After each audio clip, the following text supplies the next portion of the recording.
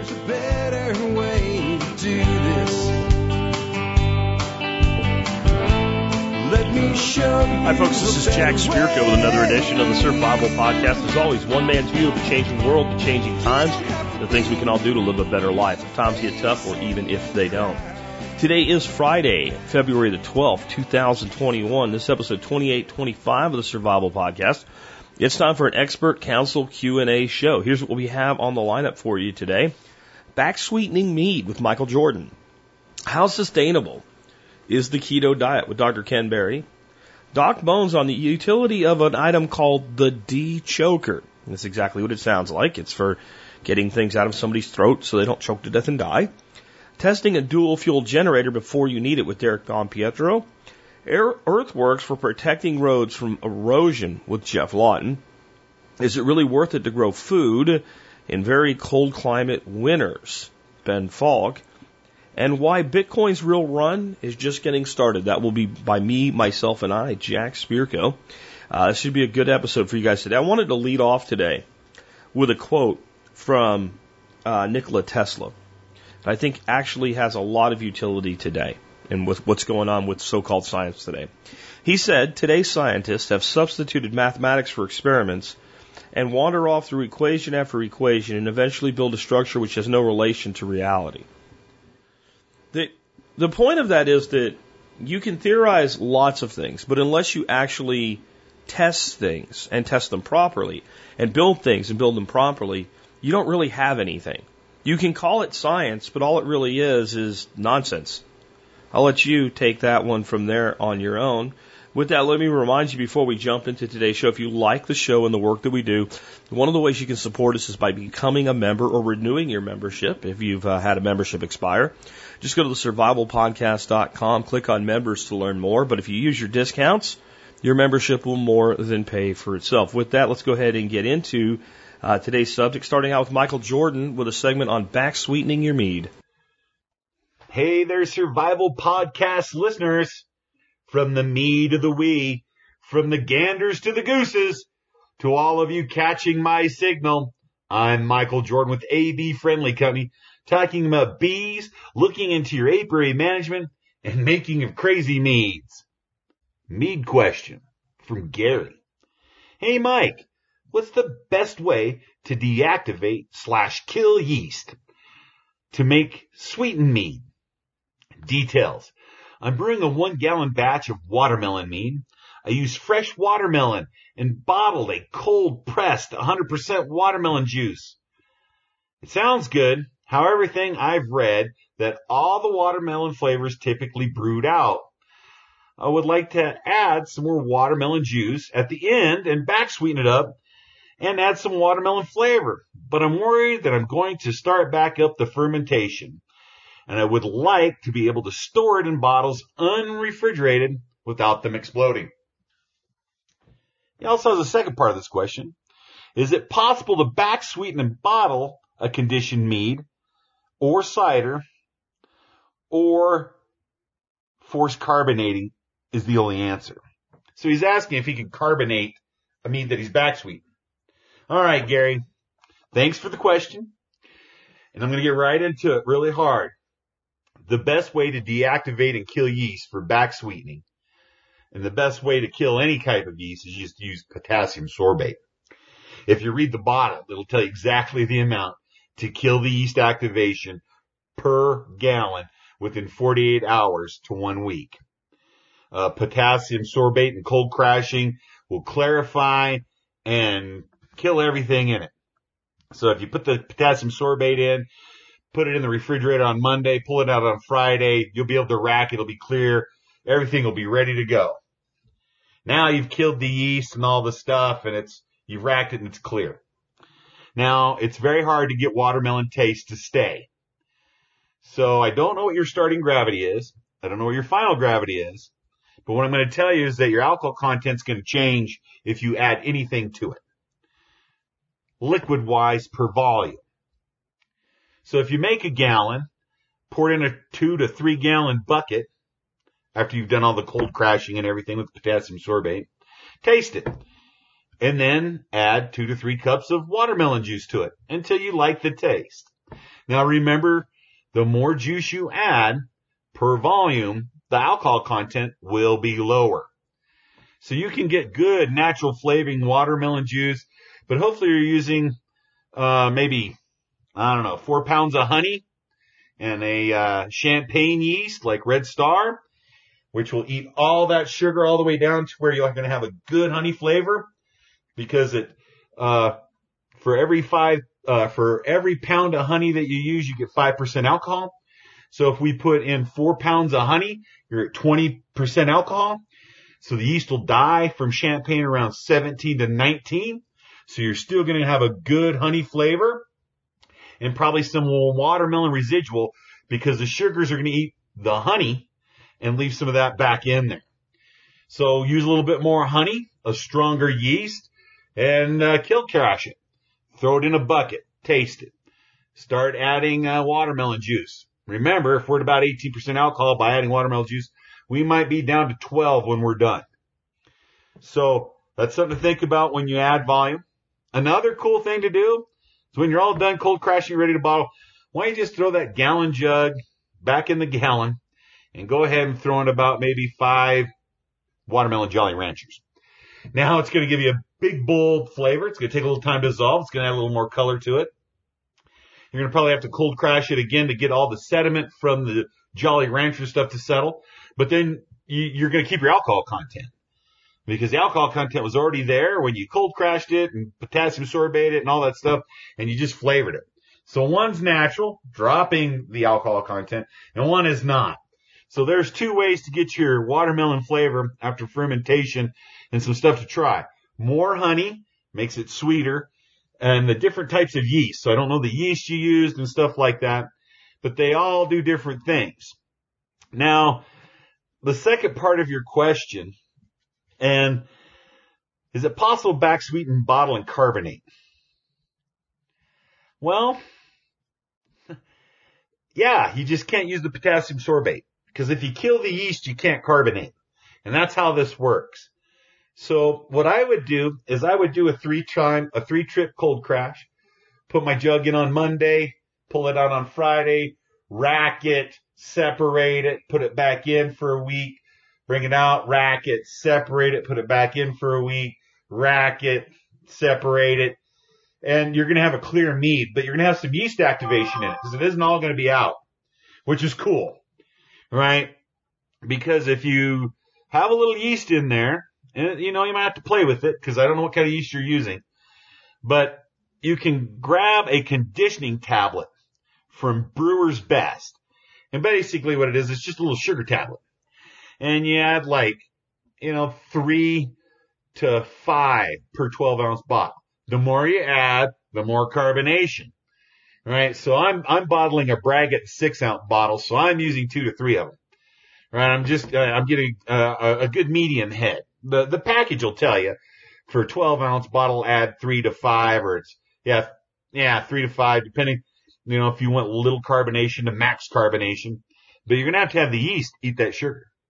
So cold crashing it a couple times leaves the yeast in, and then get some of these conditioning tablets from like Brewer's Best or something. And like I said, you put in 3 or 4 per 12-ounce bottle. They'll dissolve, they'll carbonate that bottle, and you'll be ready to go. Anytime you carbonate anything, plastic bottles or flip top, right? And I don't even like flip top. I like twist tops, because you can just like a Coca-Cola bottle, you shook it up, you just kind of blade it off a little bit as it goes down, and then pour it. So don't use glass bottles with caps or corks, because they'll pop out if you any type of conditioning where you're carbonating like this, you got to use champagne corks and wire them down. You have to, if you're not, you got to wax the tops. Most people are using flip tops, twist tops, and I like twist tops with plastic bottles. Save some 2-liter bottles and put it in a 2-liter bottle. Save a couple Coca-Cola bottles, put it in there. That way when they pressurize up, you won't have bottle bombs. You can always just bleed them off. And that's just something that's kind of fun to work with.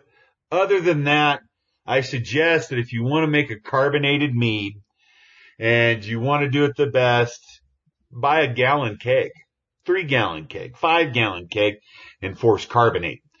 And then you're going to be getting yourself a cooler, and you're going to be making a tapper and a cooler, and you're just going to get more involved. So potassium sorbate kills everything. Cold crashing leaves the yeast in if you're going to be using conditioning tablets.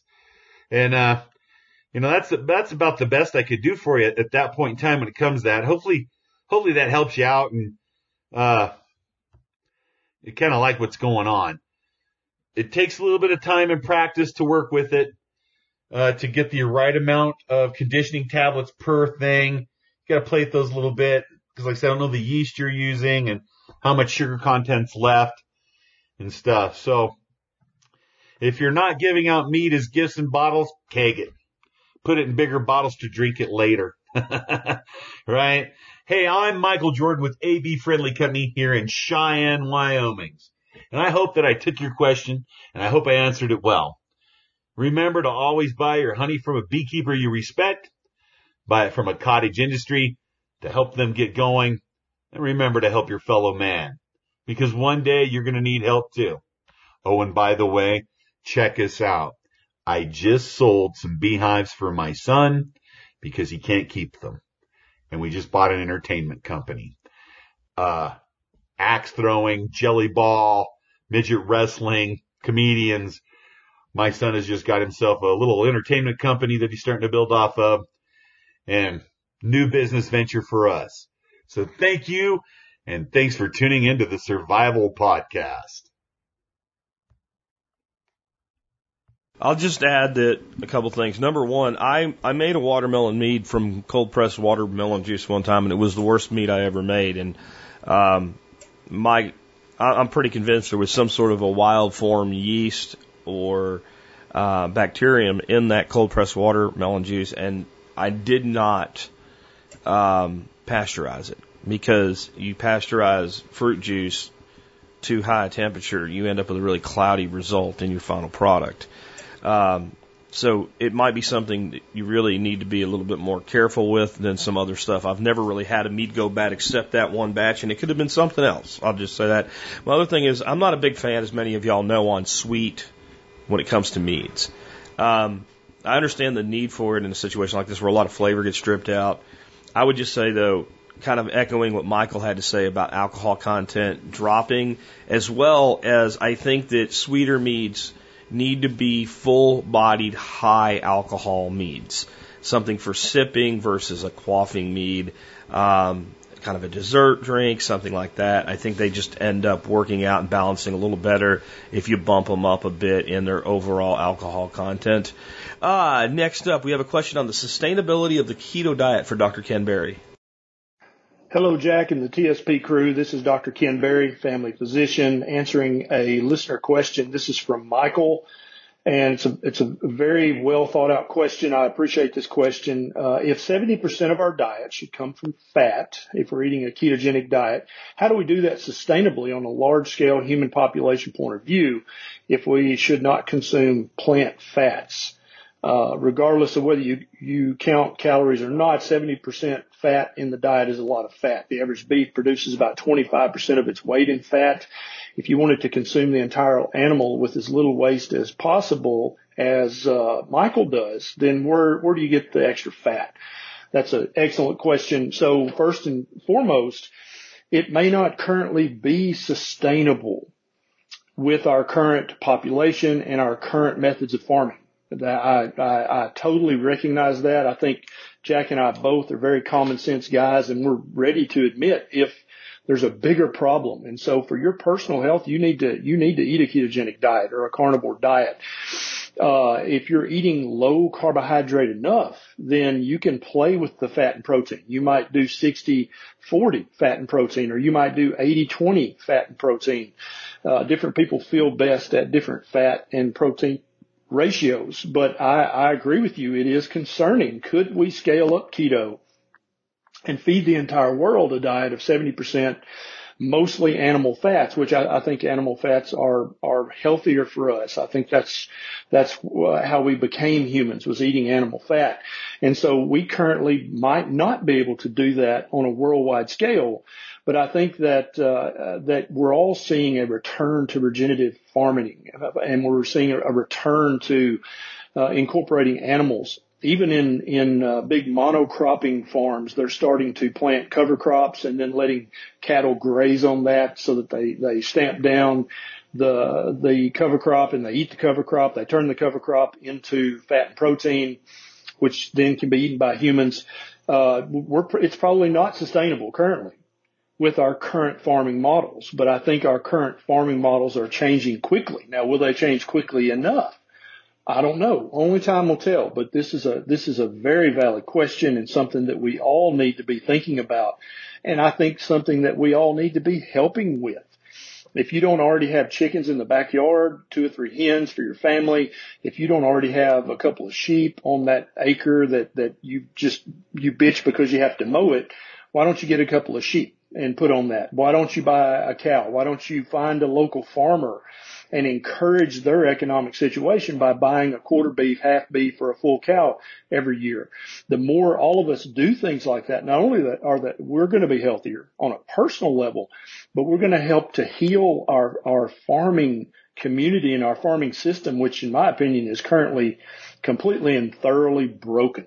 Thanks so much for the question, Michael. This is Dr. Berry. I'll see you next time.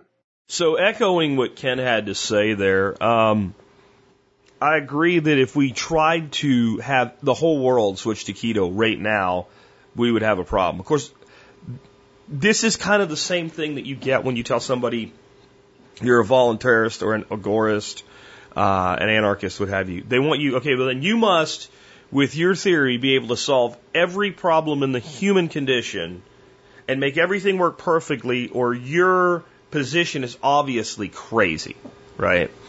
When the government already has every problem that they'll point to, they already have, and it doesn't have to be perfect, it only has to be better, right?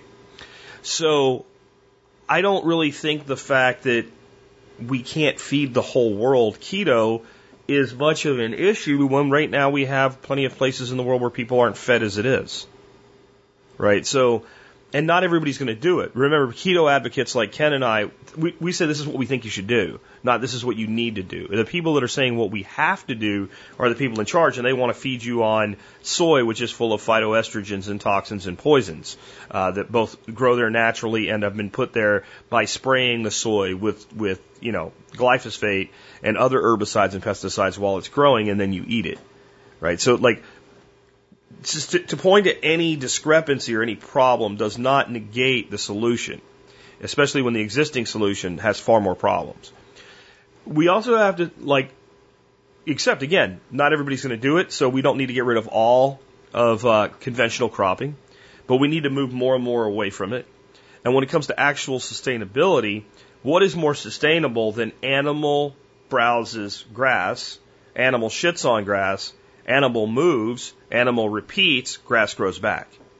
So we know that the mechanics of raising animals that graze and live on browse and graze and mastfall, etc., is in of itself infinitely more sustainable than plowing fields. It's not even there's not even a comparison there. So then when you bring up the beef, okay, but if we're doing this right, we're running on the same land in different timescapes, time stacking in different times, right? We're going to be running beef, and we're going to be running pork, and we're going to be running poultry, right? And then there's other things that can go into that mix, like sheep or goats or what have you, right? And they all have different ratios, and some are more lean than others. But when we look at beef alone, and we try to say, well, can we maintain a diet that high of fat with just beef? Well, it's going to be your prime cuts, et cetera, that do that. However, I'm going to tell you that a lot of the fat that's in beef right now is not used. We should be using liver. There's a lot of fat in a beef liver. There's a lot of fat in marrow, right? So there's a lot of that right now that we're not using that we could be. And then next is pork. And if we get off of, the modern pig, which is relatively lean, and we go with more heritage breeds pigs, many of those pigs are about 50% fat by yield weight. Okay, so a pound of fat is a hell of a lot more calories than a pound of protein. And things like American guinea hogs, you'll get about 50% of the yield by weight in fat. So we can take things that are leaner cuts and we can cook them in the fat of other animals, which is very often done. Additionally, Ken and I would tell you that dairy fats are fine. So there's another source of fat. And I know that Ken's big on, we don't use vegetable oils, and I am too. It doesn't mean there are no sources of fat in nature that are vegetative. Avocado is fantastic. I know Ken's a fan of avocado as well. Avocado is incredibly high in fat. So there are other ways to do this than just cows, right? And I think that there's no doubt that we can transition to more of this. But I have no interest in a world where everybody has to be keto. Is keto sustainable for you if you want it to be? Yes. And the systems that produce meat through grazing systems, those systems are infinitely more sustainable than anything else we call agriculture. Just my thoughts. Let's take another one. This one on the D choker for Doc Bones. Doctors back to back here. Hi, Joe Alden MD here, also known as Dr. Bones of the survival medicine website doomandbloom.net, co-author of award-winning books like the Survival Medicine Handbook, Alton's Antibiotics and Infectious Disease, and Alton's Pandemic Preparedness Guide, plus designer of an entire line of medical kits at store.doomandbloom.net. This week's question for the Expert Council comes from David in Mississippi, who writes, "This is a question for old Doc Bones.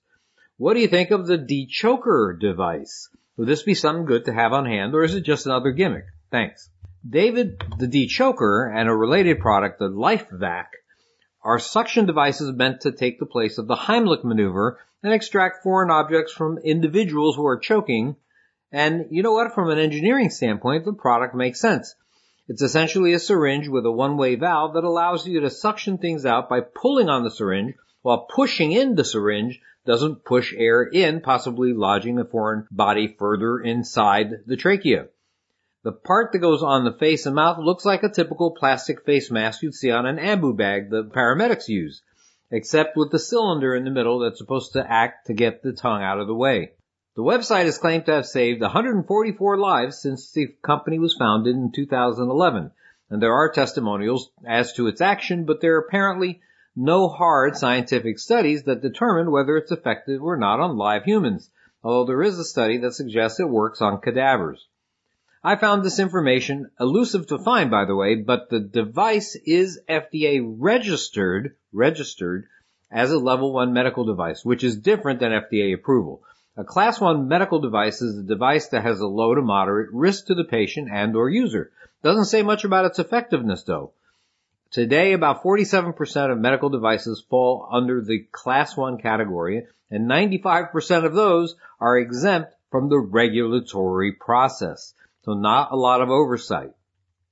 The FDA does collect adverse event reports, and there is one from 2017 that goes like this, quote, "The dechoker was used on a girl that was choking in a restaurant that nearly killed her until a physician came over and performed the Heimlich maneuver," unquote. I don't think they're complaining that the device was killing her. I think that it was just not working to remove the foreign object. Speaking of Heimlich, what does old Professor Heimlich have to say about it? Well, he's passed away, but he was skeptical of it when it began to be mass marketed, and his son still believes the Heimlich maneuver to be the simplest, most effective way to deal with an airway obstruction. Not to mention cost effective. The device costs $50 to $90 and is supposed to be discarded after being used. The company admits the plunger-like product has never undergone a clinical trial on live humans. Despite the lack of scientific studies and only anecdotal evidence of its effectiveness, though, some school systems have purchased some of these items. The question I have is the same as with the suction kit for snake bites.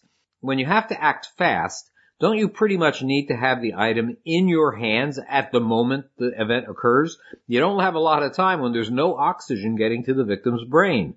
What about the victim? They're freaked out about choking. Can you get them to cooperate for a Heimlich maneuver better than explaining you're going to stick this plastic thing in their mouth and try to suction the object out? Perhaps a dechoker might be an intermediate step between a failed Heimlich, maybe, and a tracheotomy or cricothyroidotomy. But again, time is of the essence. Is there time for an intermediate step? How about as a bedside device at a nursing home or a pediatric ward? Maybe. Hey, you gotta use all the tools in the woodshed. According to a 2018 story on the product by ABC Action News, the CEO of the dechoker company, Alan Carver, refused to answer questions on camera. Which all makes me wonder, if this device is so good, how come it hasn't become standard practice when the company's been around for 10 years? I'll let you decide that one.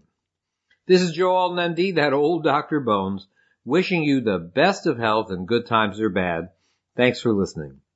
Hey, please consider supporting our mission of putting a medically prepared person in every family by getting some of the quality medical kits, individual supplies, and personal protection gear available at store.doomandbloom.net. Also, subscribe to our website at doomandbloom.net, and also our new survival medicine group on MeWe. Thanks again. Yeah, that one's a big I don't know for me, but I do see it actually as probably valid for you've tried to dislodge this. The person is now unconscious on the ground, and you nor anyone else around is qualified to take a steak knife and a pen and do a tracheotomy. And, you know, when I was in high school and middle school, we got fairly advanced first aid training. It was part of our health classes. And we were trained, basically, if you ended up in that situation, you don't do a tracheotomy unless you've been trained and you're not. It wasn't that advanced. And you basically start doing chest compressions, trying to get, and rolling the person on the side and beating on their back, trying to get whatever it is out of them. So you're basically rendering CPR while the person's got an airway restriction. And I don't know if that's what, I don't know if anybody teaches that anymore, but that's what we were taught back then. And I would much rather have this option. I agree that time would be essential, but a person can be under for a minute and recover, even maybe if they have some brain damage, they're still alive. So I don't know that I would rely on it, but I guess it seems like it has some utility to me. Next up, we have a question on dual fuel generators and testing them before we need to know that they work, from Derek Monpietro. Hey TSP listeners, Derek here from AffordableDCGenerators.com. I've got a generator question up. I had a diesel engine question that I was going to get to, but we're having a Snowmageddon event up here in New England, so I figured I'd bump this one up. So we'll get that diesel truck question back in the queue. So I've got one from Matt in Missouri. Should you test out a new dual fuel generator with both fuels, or would one be sufficient? I recently bought a Duramax 8,000 watt gasoline / propane generator. My understanding is that propane would require the least amount of maintenance and keeping up with rotating stored fuels. In the 10 plus years living in this area, we have not had a power outage for more than a couple of hours and just 2 or 3 times. So I don't expect to be a heavy user, and I'm looking for the simplest solution. Any maintenance tips would be appreciated. Matt. All right. Propane is a great fuel for a generator. The downside is that you have very limited storage capacity if we're using portable bottles. So this is great if you've got what they call the pig, which is a 1,000-gallon submarine, if you will, that's typically way out back in the yard or buried underneath the ground. And you can have basically, for that size engine, an endless fuel supply until you run out. Now, I'm assuming that most people don't have that. They're going to have a smaller cylinder. Propane is bad in that, you got to have metal cans laying around, and you've got to pick them up, bring them somewhere to get filled. And typically a barbecue-sized tank is not going to have a very long run time. That's the downside. You can't really just take it to the gas station, fill it up real quick, and bring it back. You got to find a place that has propane, that is filling propane during a storm if you're using portable cylinders. Now, having said that, you've got every other upside to using propane over gasoline. Now let's back up and talk about this Duramax generator that Matt purchased. He sent me the links. They run about $1,000. It's a dual fuel setup. Nice generator. It's got multiple plug setups on the panel. It's got a voltmeter, which is really nice, so you can actually see what it's doing. Now, having this dual fuel setup, you have a hose with a quick connect that you're going to plug into the panel, and that's going to go to your propane cylinder. Or you're going to have a little slide knob that you're going to move over that blocks that port typically, and that's going to be used for gasoline. And then it just has a conventional tank on the top of the generator frame, and you just fill gas up just like a normal generator. Personally, I think these are really the best of both worlds. So you can run off propane. If you got little short bursts of power outages, you don't have to keep a lot of propane on hand if you don't have the big pig sitting in the yard. But in a pinch, you got an extended outage, you can switch that guy over and start using gasoline. Then of course, you can take the fuel out of the car with a siphon, or you can have some cans laying around. Having two fuels is awesome. You basically double the options when the power goes out. In my brain, the best case scenario is what you're going to use the propane first, short bursts, switch over to gasoline. If you run out, you can go grab a can to a gas station. Most gas stations are open during power outages. Most of those have generators. Don't really see a lot of propane places open during outages. So that's a great option. You switch over, run it on gasoline, and then you can always go back to using the propane as your primary when you can get those cylinders refilled. A couple of barbecue-sized cylinders will get you through the outage that Matt is describing. So why not have a couple of those kicking around? You can, use them on your barbecue and then use them on your generator. That's a great multi-purpose tool. Now, using either fuels is not really going to change the maintenance, quote unquote, on the generator. You're still going to have to do oil changes, the valve adjustments at the proper interval, changing out the spark plug, etc. You're going to have a chart in the owner's manual. Typically, best case, do it every year, regardless of how much runtime you have. The propane is going to be easier on the engine. You'll see that running it with gasoline is going to make the oil dirtier faster, and will probably start browning out or fouling the spark plug after extended run times versus the propane. Propane is super clean burning, so you'd be amazed at how long the oil will last, but this is a portable. You should probably do it every year. We're talking a quart of oil, maybe a quart and a half. Just change it. Now, when we're talking about, I don't want to call this maintenance, more of just like good practice, we want to keep gasoline out of this generator.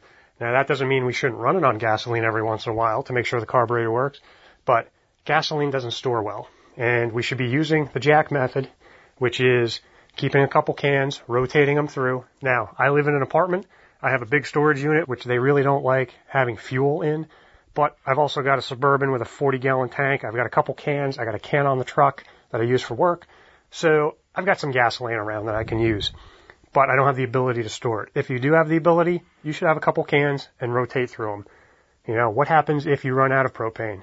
Good to have a couple gallons of gasoline for the generator and for the car. So I would always recommend having some gas laying around if you can. Now, running the generator, we want to ideally run it on the propane. It's going to run cleaner. Now, it's not going to make as much power. You're going to see that running on a gaseous fuel might be derated slightly, but in the end of the day, that doesn't really matter. For the most part, propane is going to do the job, unless you're really maxing this thing out. As part of your yearly rituals with the generator, you should be putting gasoline in it, just a little bit, just enough to get it running. We want to run it on the gasoline, and then at some point we want to run it out of gasoline. So maybe once or twice a year, we want to hook the generator up, put, quarter of a gallon, half gallon in it, run it on the gas, actually power the house. It's good to run generators under load. It keeps the alternator magnetized, puts load on the engine, it burns off carbon. So run it for whatever length of time until it dies, and then you have no more gasoline in the tank and in the carburetor. Use the propane when power goes out. This way we know that the carburetor is going to work, because what happens if, power goes out, you're running on propane, you go to switch it over, and then the gasoline side of the carburetor doesn't work, and you're out of propane. And so now you've got no options. Don't put yourself in that position. Test it every once in a while using both fuels, but never leave gasoline in the unit. Keep the gasoline in the cans and be rotating those through. My biggest recommendation, aside from maintenance and checking the valve adjustments, is keeping gasoline out of whatever you're running when it sits for long periods of time. It's the best advice you can get. Forget about the fuel additives. Don't spend the money. Don't hope that the gasoline is going to store correctly. Rotate through it if we're talking about gas. I think that's some sound advice. Some other sound advice is actually work the generator. Everybody that's got one, plug it into something, run it for 10, 20 minutes, let it load up, let it work. If all you're doing is just simply wheeling it out of the garage, firing it up, it runs 30 seconds, shut it off, put it away, that's really not helping the unit. Fire it up, put a load on it, make the thing struggle a bit, just keeps the alternator charged, Make sure the battery, if it's an electric start, is being charged. Some of these batteries do not charge when the generator runs. So that might be something you want to look up in the owner's manual for yours or whatever generator you guys have, or maybe ask the manufacturer. If that battery doesn't charge, like for example, I'm a Generac dealer, a lot of those portables actually require a wall adapter. So you wheel the thing in your garage, you plug the wall adapter in, that trickle charges the battery. When you wheel the thing outside, you crank it over and fire it up. It's not discharging the battery because it's carbureted. It doesn't require 12 volts from that battery to run, but you're only going to get so many cranks out of it before the battery's dead. So in that case, you'd wheel it back inside when you're done, plug it into the trickle charger, and it just kind of tops it off. Your unit might charge the battery while it's running, so that's other maintenance that's going to happen. If you let the thing run for 10-15 minutes, it'll top the battery off on its own. You don't have to plug it in. Well, Matt, hope it answers that question for you on generator maintenance. Again, I cannot emphasize enough. On the one side, keep the thing maintained, put an hour meter on it, see how long it runs, make sure you're tuning it up and specifically adjusting the engine valves at the proper interval. The other side of the equation with the fuel, use the propane as your primary source, but put gasoline in it and make sure it runs on gasoline every once in a while. If anybody is looking for a affordable DC power supply solution for running an inverter or charging batteries as part of a solar and battery power system, check out the Affordable DC Generators for your solution. Thank you for the question, guys. Take care. Next up, we have a question about preventing erosion on roads using earthworks. With that, we'll go ahead and turn it over to Jeff Lawton. Hi, Jeff Lawton here, coming to you from Australia again, and we have a question here about earthworks in relation to how to keep a road from washing away. Now, the steeper a road, the more water bar you need to put in. So every 20 yards, 20 meters or so on a steep road, you put in a water bar, which is like a speed bump, and take the water off to the side. You need it at about 20 to 30 degrees angle off right angle to the road. So you take a nice sweep sideways, slightly off contour, take the water off the road. Now, if you're coming downhill, you obviously still have the need to take water sideways, but a certain amount's travelling down the road, and that's what's causing the wash away. When you take the water sideways, you take one side off the road, no problem there, one side in and into the inside, into the hillside, and there you have to have a V-drain that has the capacity to carry the volume of water being run off half of the road for the distance it has to travel before it hits a pit. Now you have a big pit, really reasonably big, 3-4 feet by 3 to 4 feet square, and then a pipe going under the road. Now the pipe needs to be set in. Usually this pipe's about a foot across, 300 mil. And it doesn't sit on the bottom of the pit, it sits just off the bottom, an inch or two off the bottom of the pit, so that dirt and gravel and things can gather in the pit below the bottom of the pipe. But the pipe carries the majority of water off the road. So again, you're taking water off the road, particularly off the inside of the road. The steeper it is, the more pits and pipes that you have taking water from the upside, from the cut side, off the V-drain, into the pit, through the pipe, and gone. Right? So the steeper it is, the closer they are. 20 metres is very close. That's a steep road. 50 metres is quite close. That's quite a, that's a bit of a hill. And then if you've got reasonably flat road, every 50 metres is overkill, but it means you have a road you never have to repair again. It's all about how you run the water off. V-drain, pit, pipe, and water bars on the surface to take it sideways. It might be inconvenient to slow down for a water bar, which is like a speed bump, but will save the car because your road won't be so damaging to the car, and it will save you money. You won't have to keep rebuilding the road. Now I've got a really interesting one for you. This is from Ben Falk, and it's on, is it really even worth it to try to grow food through the winter in extremely cold climates, like where Ben lives in Vermont, in kind of southern central Vermont. And I think there's a lot of validity to what you're about to hear. Ben, take it away. Hey, Jack and all. Ben Falk with Whole System Design. Question about, is it really worth it to try to grow food essentially in the winter in a very cold climate, gardening? And it's a great question. I'm really glad you're asking that because a lot of times people see like Elliot Coleman's books like you referenced, or just examples of people supposedly growing food in very cold climates in the winter, and they go to great lengths to do it. We've done that. We've gone to great lengths to heat greenhouses. But like you said, there's a lot of infrastructure and cost and time and energy that goes into doing that. And is it really worth it? For the most part, I would say no. And here's why. And I'm speaking with to my context.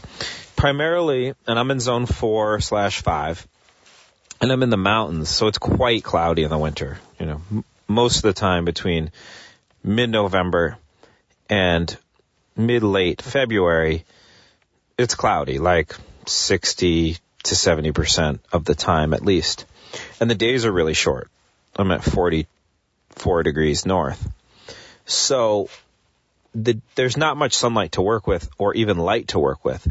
So heat, what we realized early on when we heated our greenhouse, both with a wood stove and with a Jean Pain compost mound, is that you can heat your greenhouse all you want. And you said you're in Michigan, similar, very cloudy place. You can have all the heat you want in the world, but you don't have enough light a lot of the time. So unless you're going to go to the lengths of like heating and lighting a space that's thousands of dollars to build, probably many, to just get some greens that you really don't even need in the winter if you store food well, or buy some greens, or just go without and get your vitamin A, especially from other sources.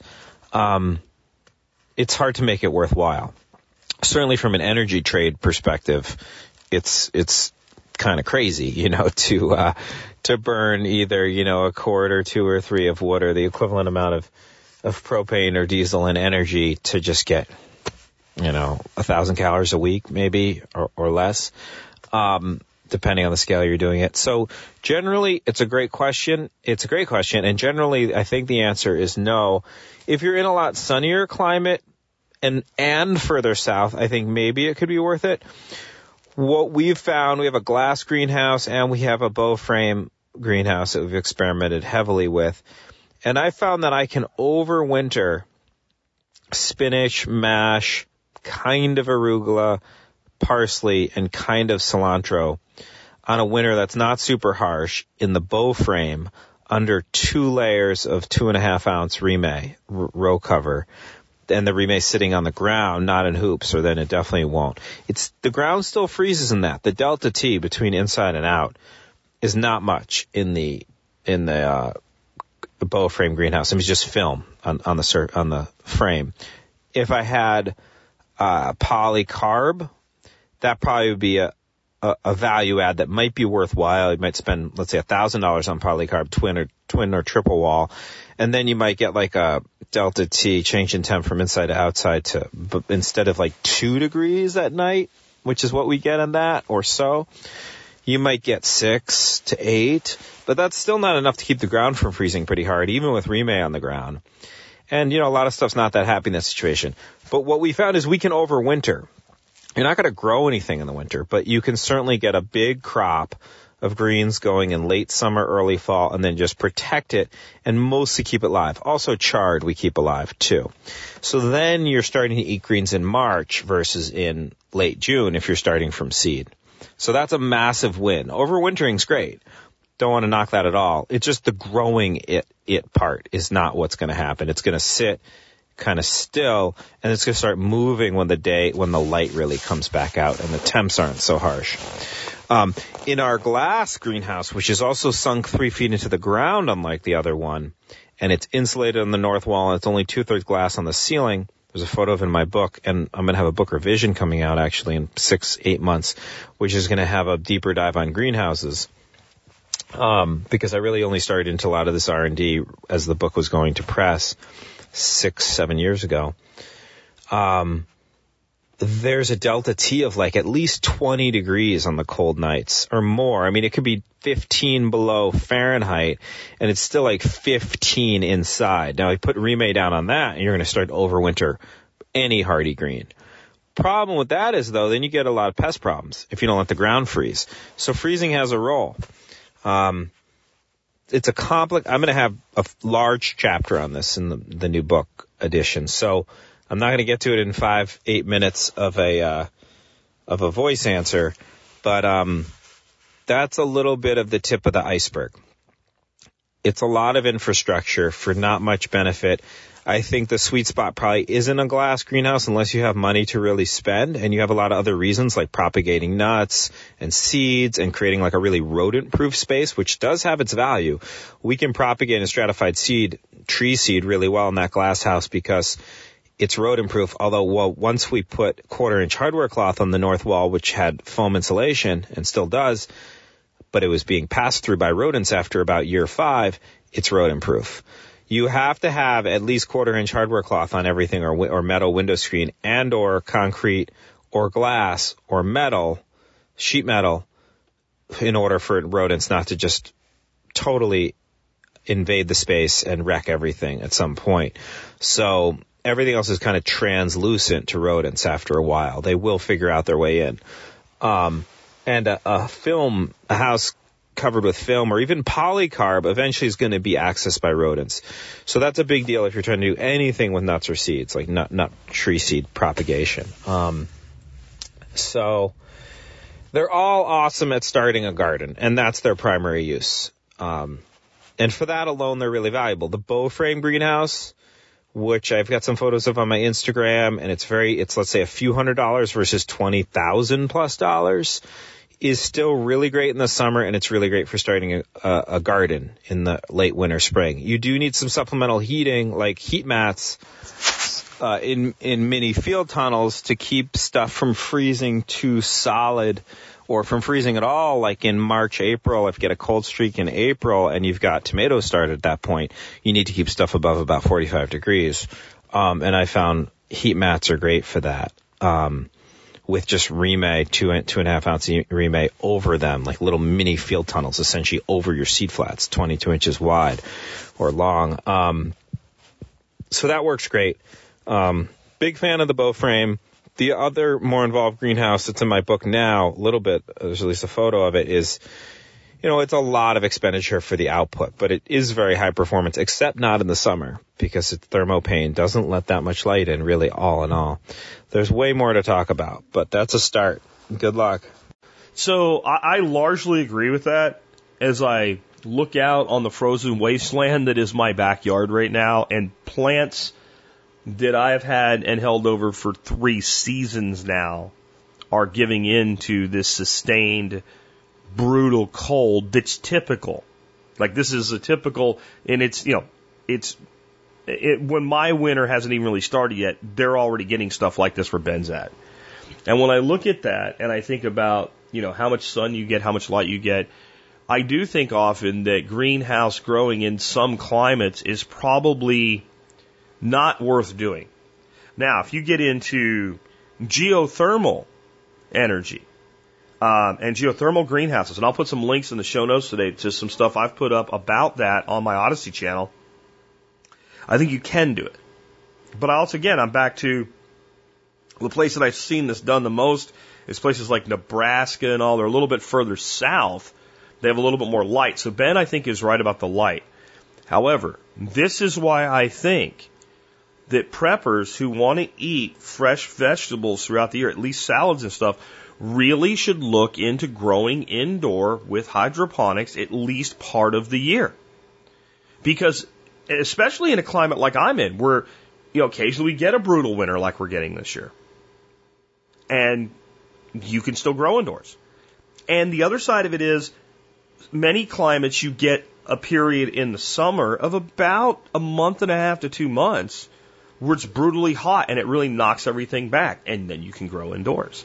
So I think sometimes when I talk about growing hydroponically indoors, people are like, oh man, that's a lot of energy and whatever. It's really not. You're using very efficient LED lights.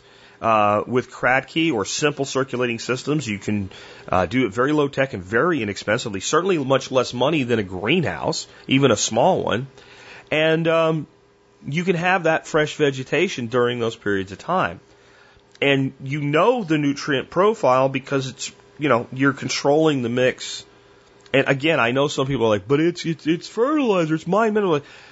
In the end, a molecule is a molecule. I said this with the show with Nick yesterday. I'm not in love with how they get some of the fertility, how they mine it, but it's there, and it is a valid tactic, and we may be heading into some periods where, boy, I'm glad I have $50 worth of hydroponics fertilizer, and I can grow food for 3 years with just a few lights and some, drain pans or something. I'm just saying, it's something to consider, and it is far more productive per square foot than a greenhouse when you're in a climate like Ben's in. So I'm not saying it's the end all be all and everybody should do it. I'm just something to consider, and it will. I'll mention it again when we get to our item of the day. I want to talk to you guys a little bit today in my segment. It'll be a short one about Bitcoin. And I know when I talk about cryptocurrency, there are people in this audience that just want to tune out.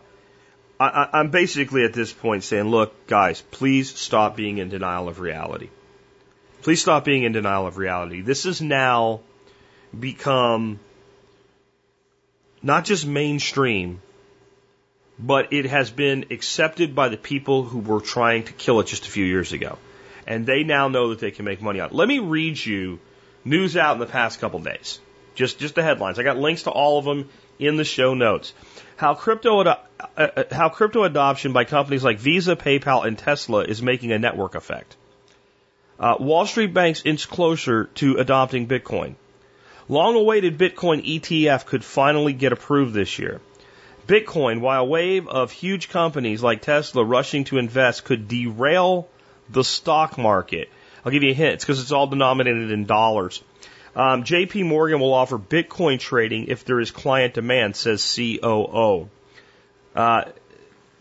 That's all this week. That's all this week. And I know the FUD is, India's going to ban it. I don't care what India does. I really don't. I will take Visa. And MasterCard has to come next. I'll tell you about that in a second. But I will take the entire global Visa network, saying we're going to allow rewards and settlements and payments in Bitcoin on the Visa network. It wasn't that long ago that Visa put in policies that made it impossible for you to use a Visa card to buy cryptocurrency on exchanges like Coinbase, where you had to use a wire transfer. It cost more. It took longer. You couldn't just use your credit card and buy it like you can buy anything else.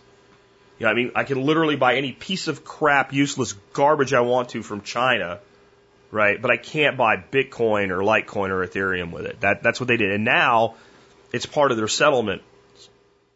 PayPal has adopted Bitcoin. I know when people look at what PayPal and Visa are doing, they say, well, it sucks to hold crypto there. I agree. If you're holding crypto that way, I think you're not doing it right. It doesn't matter. It doesn't matter. What matters is all of a sudden, people who always thought, oh, it's just a scam. They just listened to the idiots on MSDNC or whatever, bashing it. All these morons talking about how, Paul Krugman, right? He's supposed to be a genius. Oh, it's just garbage and spaceless. It has no value. I mean, Krugman is the guy that way back at the dawn of the internet said he thought that long term it would have about as much impact on society as a fax machine did. So, this is not the place to, like, the people that are most negative on this, and still negative, are people with track records of being obscenely wrong. Obscenely wrong. But what I've been getting pushback on my videos lately about is why would the billionaire class get into Bitcoin knowing it would drive the price up and help all the people that already have Bitcoin? Because they don't care if they help all the people that already have Bitcoin or not. They care that they make money. People act in their self-interest. And these people, when you're talking about this institutional money, these are power-hungry, money-hungry bastards. Okay? And all people act in their self-interest. And to these people, self-interest is more money and more power. And they're in a position now where they finally realized you can't kill this thing. You can't.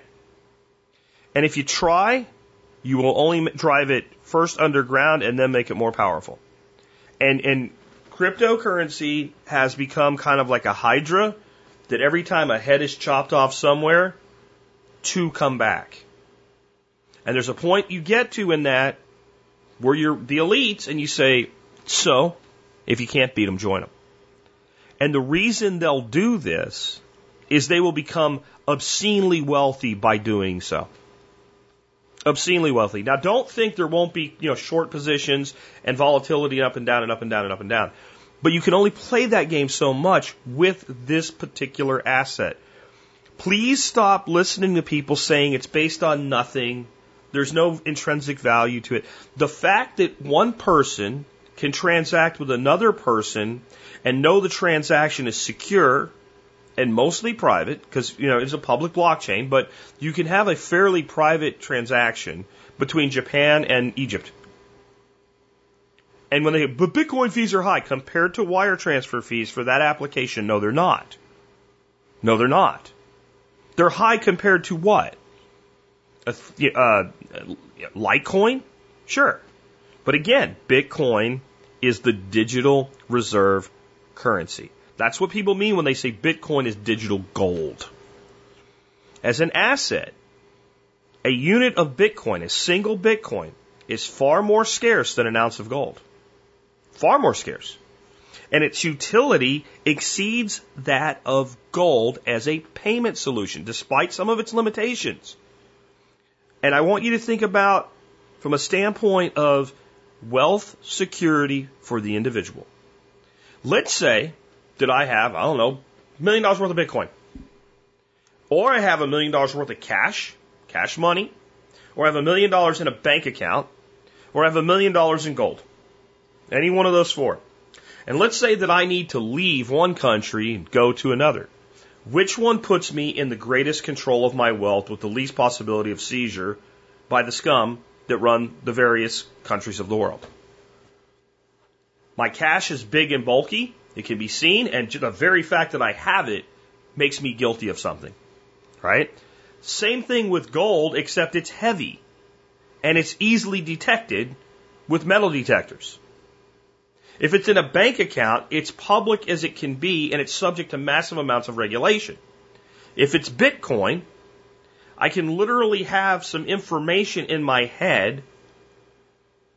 No way that anybody can even know it exists.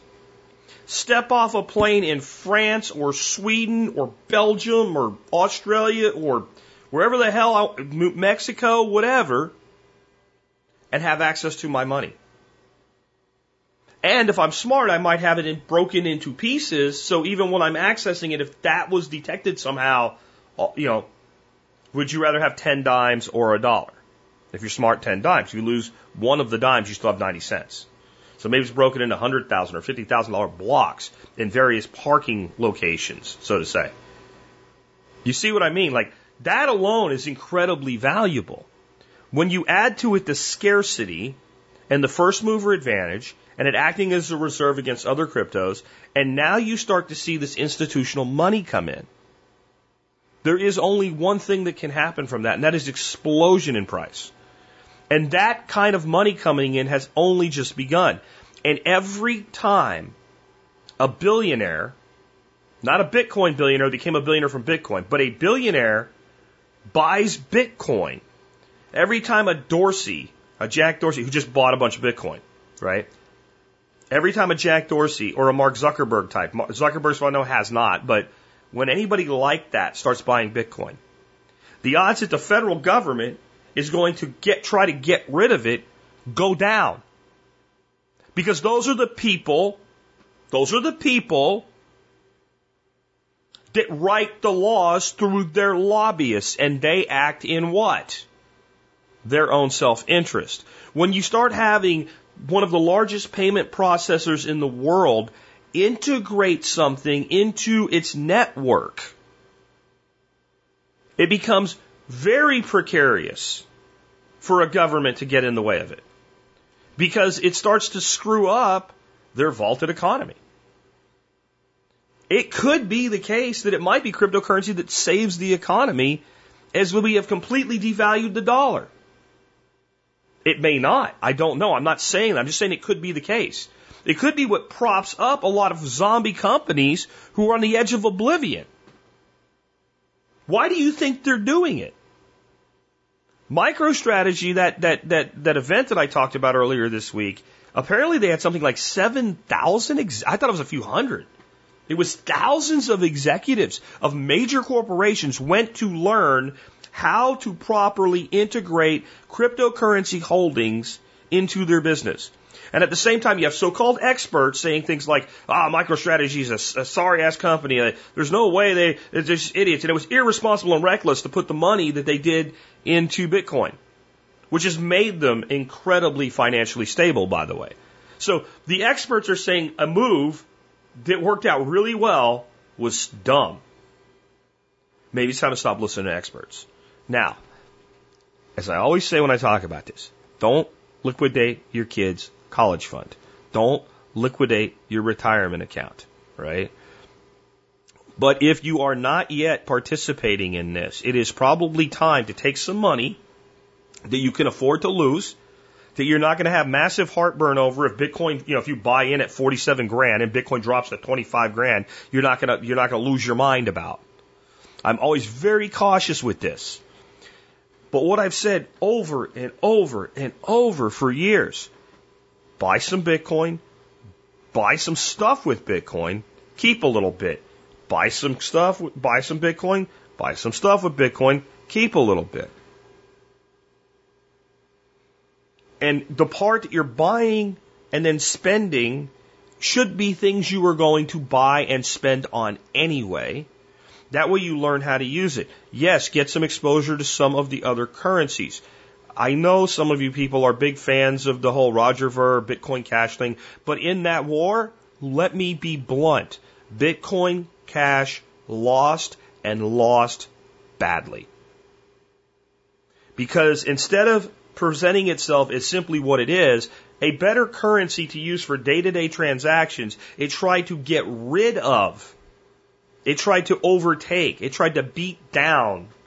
It went to war with Bitcoin, and it got its ass kicked.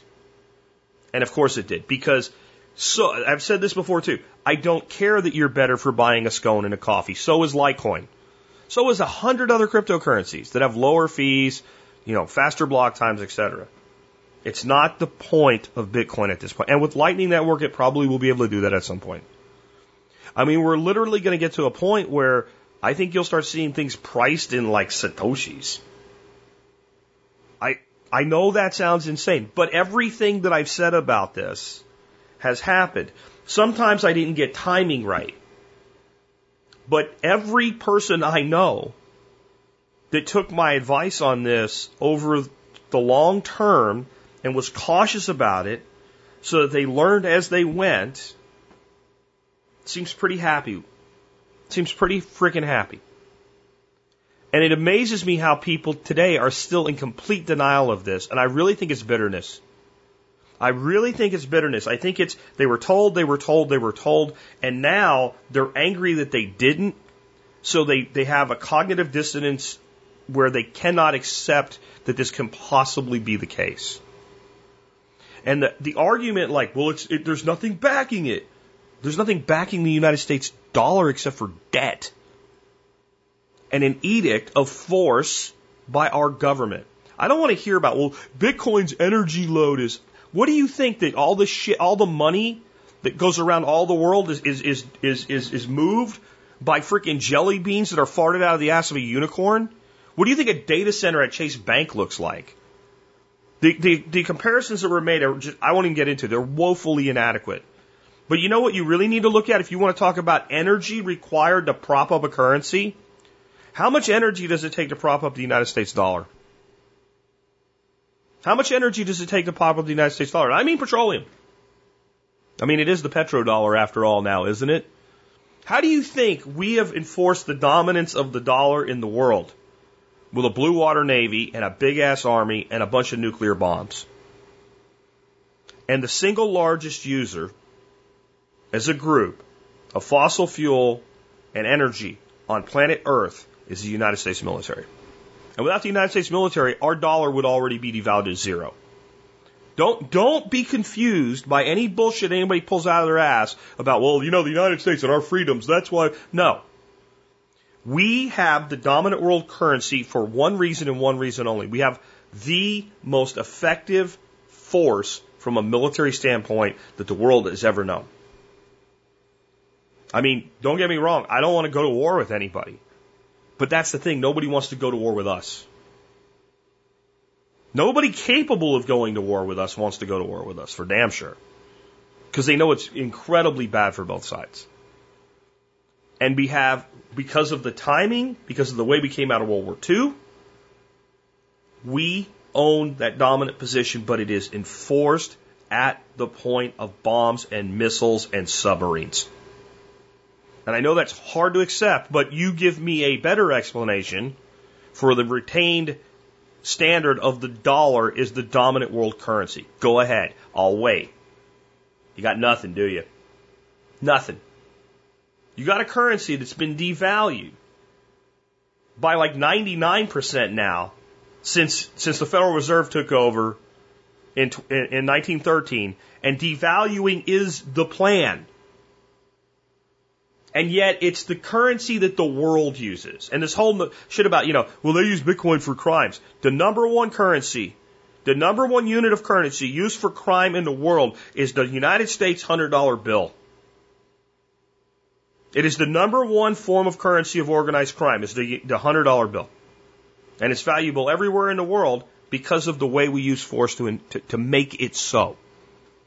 Bitcoin did what it did against all odds, with zero force, with 100% voluntary participation, and anybody that tells you that something that's able to do that is not backed by anything is, to be blunt, a fucking moron.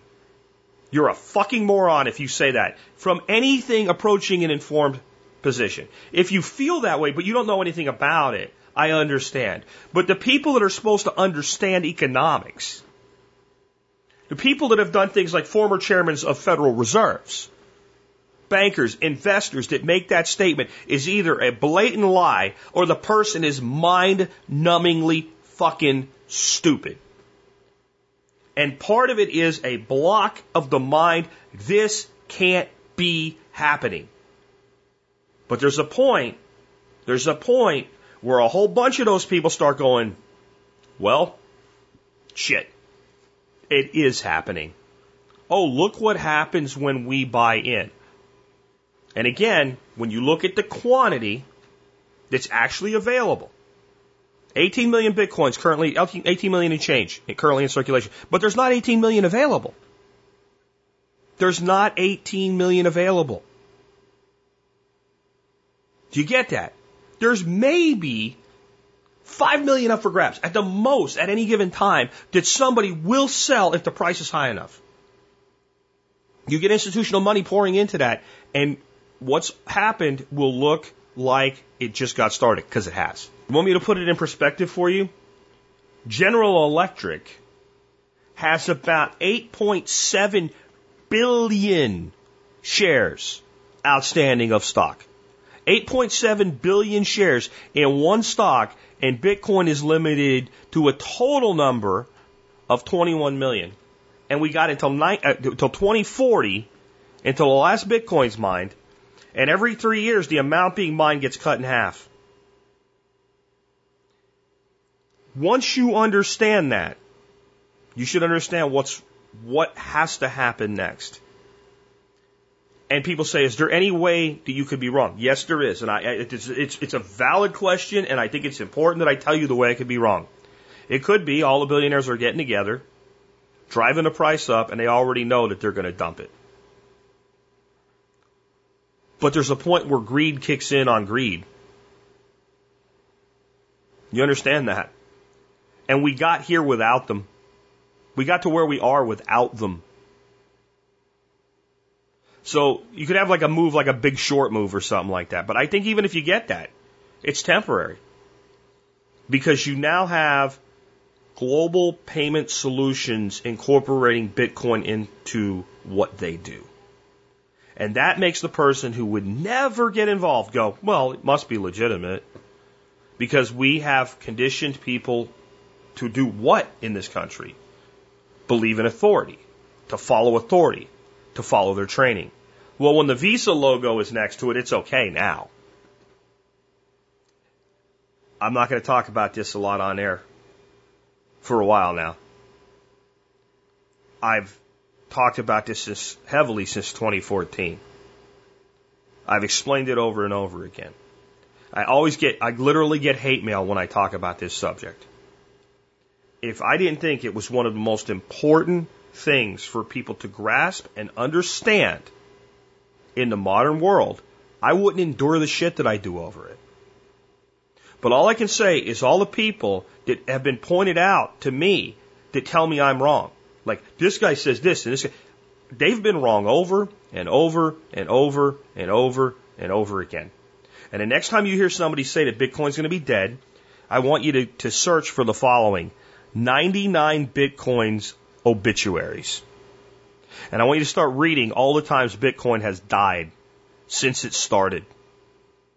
And at some point, you might just start realizing that the people telling you this do not know what they're talking about. Now, let me ask you a question. What if you're thinking, I would love to have some cryptocurrency, but I don't have any money to buy any cryptocurrency with? Okay, fine. I have a suggestion, a serious suggestion. I suggest that, number one, if you are a YouTube creator, you get on Odyssey. And if you would please follow my link today, if you're not using Odyssey yet, and sign up from the show notes today, I'll get like 8 LBC coins when you do, and invite your friends using your invite link and earn some Odyssey cryptocurrency. Put out your content on the Odyssey and get tipped in that instead of paid by Google's crap ads, because they are crap ads. If I see that cake ad one more time for sending cakes to people, I'm going to shoot myself on YouTube. And, I make a fraction of a penny on every ad exposure on YouTube. It adds up. But I already make more money as a creator on Library with about 10% of the subscribers. I mean, really think about that. Really think about that. So you can do that. And the other thing I really recommend people start doing, and this one's newer to me, but so far it's worked out fine. There's a company called Presearch. Presearch.org. They're a search engine. You set up an account, all you need is a name and an email address. Immediately you have a crypto wallet. They have a token, a coin, called Pre. I think it's worth about 8 cents right now. Up, down, sideways, I don't know what it's going to do. But the search engine works as good as Google. It's blockchain based. They don't record any of your information. And every search you run, you get a quarter of a Pre, and you can get up to 4 Pre a day. I have a referral link for that as well in the show notes. Just start using Odyssey and Presearch, and you'll start earning a little bit of cryptocurrency. And I know it doesn't seem like a lot of money, but I'm just going to ask you this. What if you had earned, was it 32 cents on Presearch? 32 cents a day on searching every day that you've ever used search engines at any, significant amount since you started using search engines. And you didn't have to do anything else. You think that 32 cents a day might have added up to something? I'm just saying. There are ways to get involved other than direct monetary acquisition. The best way to start buying cryptocurrency for dollars, if that's what you want to do, buy some Bitcoin, Coinbase. It's easy. There's a link in the show notes for that as well. And yeah, I'll make $10 if you use it. And after you fund your account with at least $100 worth of Bitcoin, not counting the fees, it has to be a full $100 of Bitcoin in the account, you will get $10 in Bitcoin extra, and so will I. So it works. You can sign up. There's a link. You can sign up and get like $5 in Bitcoin, or you can use my link and get 10. I actually think that referral program's like we're grandfathered into it because we've been in it so long. I don't even know if you can get that anymore. I'm not sure. But the other thing is, and I've got my nephew wants me to call him and talk to him about this today. You always hear from people when it's on the top of a bull run. I've been telling them, and this is my nephew whose wife is an Instagram model. These guys make money, like 6-figure salary money. And I've been telling them to buy a little bit of Bitcoin and just to take it as payments for their memberships for years. He called my wife. He said, I need to talk to Jack about this, and I already know I'm an idiot. right? At least he's in the right state of mind. But now I want to be cautious with him. So this is my final warning. Like, I'm going to tell him, hey, be careful how much money you put in here. I don't know what's coming in the next 2 or 3 weeks. Long term, I think you're good. But, going in over time. But above all, if you sell something, take cryptocurrency for it. Please. There are people out there right now, you're listening to me say this today. If you had done what I had said, just with taking payments and saved half of what you made, like 50% of all your crypto sales, you kept the cryptocurrency, you'd be a millionaire today without ever putting a dime in. Now, do what you want with that information. Let's go ahead and wrap things up. Remember, if you like this show and the work that we do, and you want to support us, you can do your online shopping at tspaz.com. And no matter what you buy, you'll help support us in the work that we do. Today's item of the day is the Master Blend Hydroponic Fertilizer. I decided to bring that around again today because it's such a long-term prep. The 25-pound kit will run the vertical farm that I've actually changed completely at this point, but the way I had it configured for 3 years, for $50. It's pretty powerful. And that would be assuming you're running it year-round, which I would never do anyway. So it's an incredible prep, but there's something you need to know about it. It's incredibly hydroscopic. It sucks up moisture out of the air. When you get it, it'll be in sealed bags. It'll be fine. When you open those bags, put them into something airtight. Absolutely airtight, or it will cake up, stick together, and get ruined. Especially the actual, like it comes with 3 bags. The main formula, the main broad spectrum, that stuff will, like this yellow goo will come out of it. So, I had enough for 3 years. I had to buy some more. Just my little bit of advice there. With that, let's wrap things up with the song of the day today. Song of the day today is by Eric Church, and it's called Stick That in Your Country Song.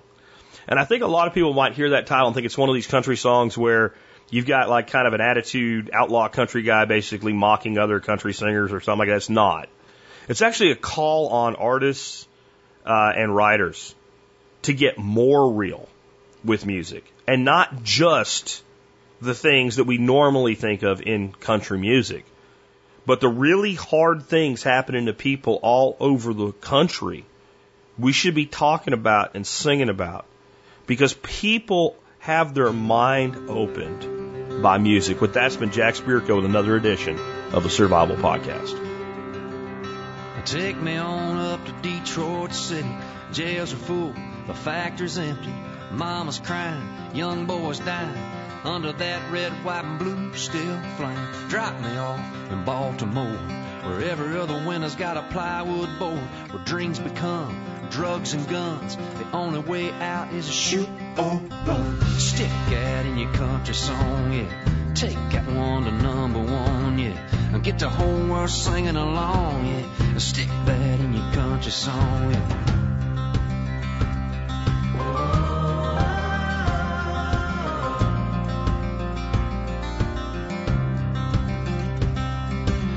About the man coming back from war, a 23 going on 54. He lost a friend, his side, his hand, baby girl he'll never see again. Stick that in your country song, yeah. Now take that one to #1, yeah. And get the whole world singing along, man. Stick that in your country song, yeah.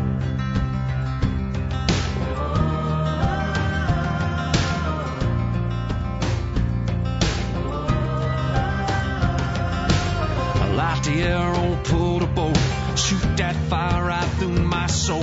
Hit my pride, fist up high. I wanna feel the rush, I wanna feel alive. Come on, I wanna pound the dash, stomp the gas, drive too fast, rock me hard, stop my heart, and blow the speakers right out of this car. Step down in your country song, yeah. Now take that one to #1, yeah. I get the whole world singing along, man. Step stick that in your country song. Take that one to #1. I can sing this all night long, yeah. Stick that in your country song,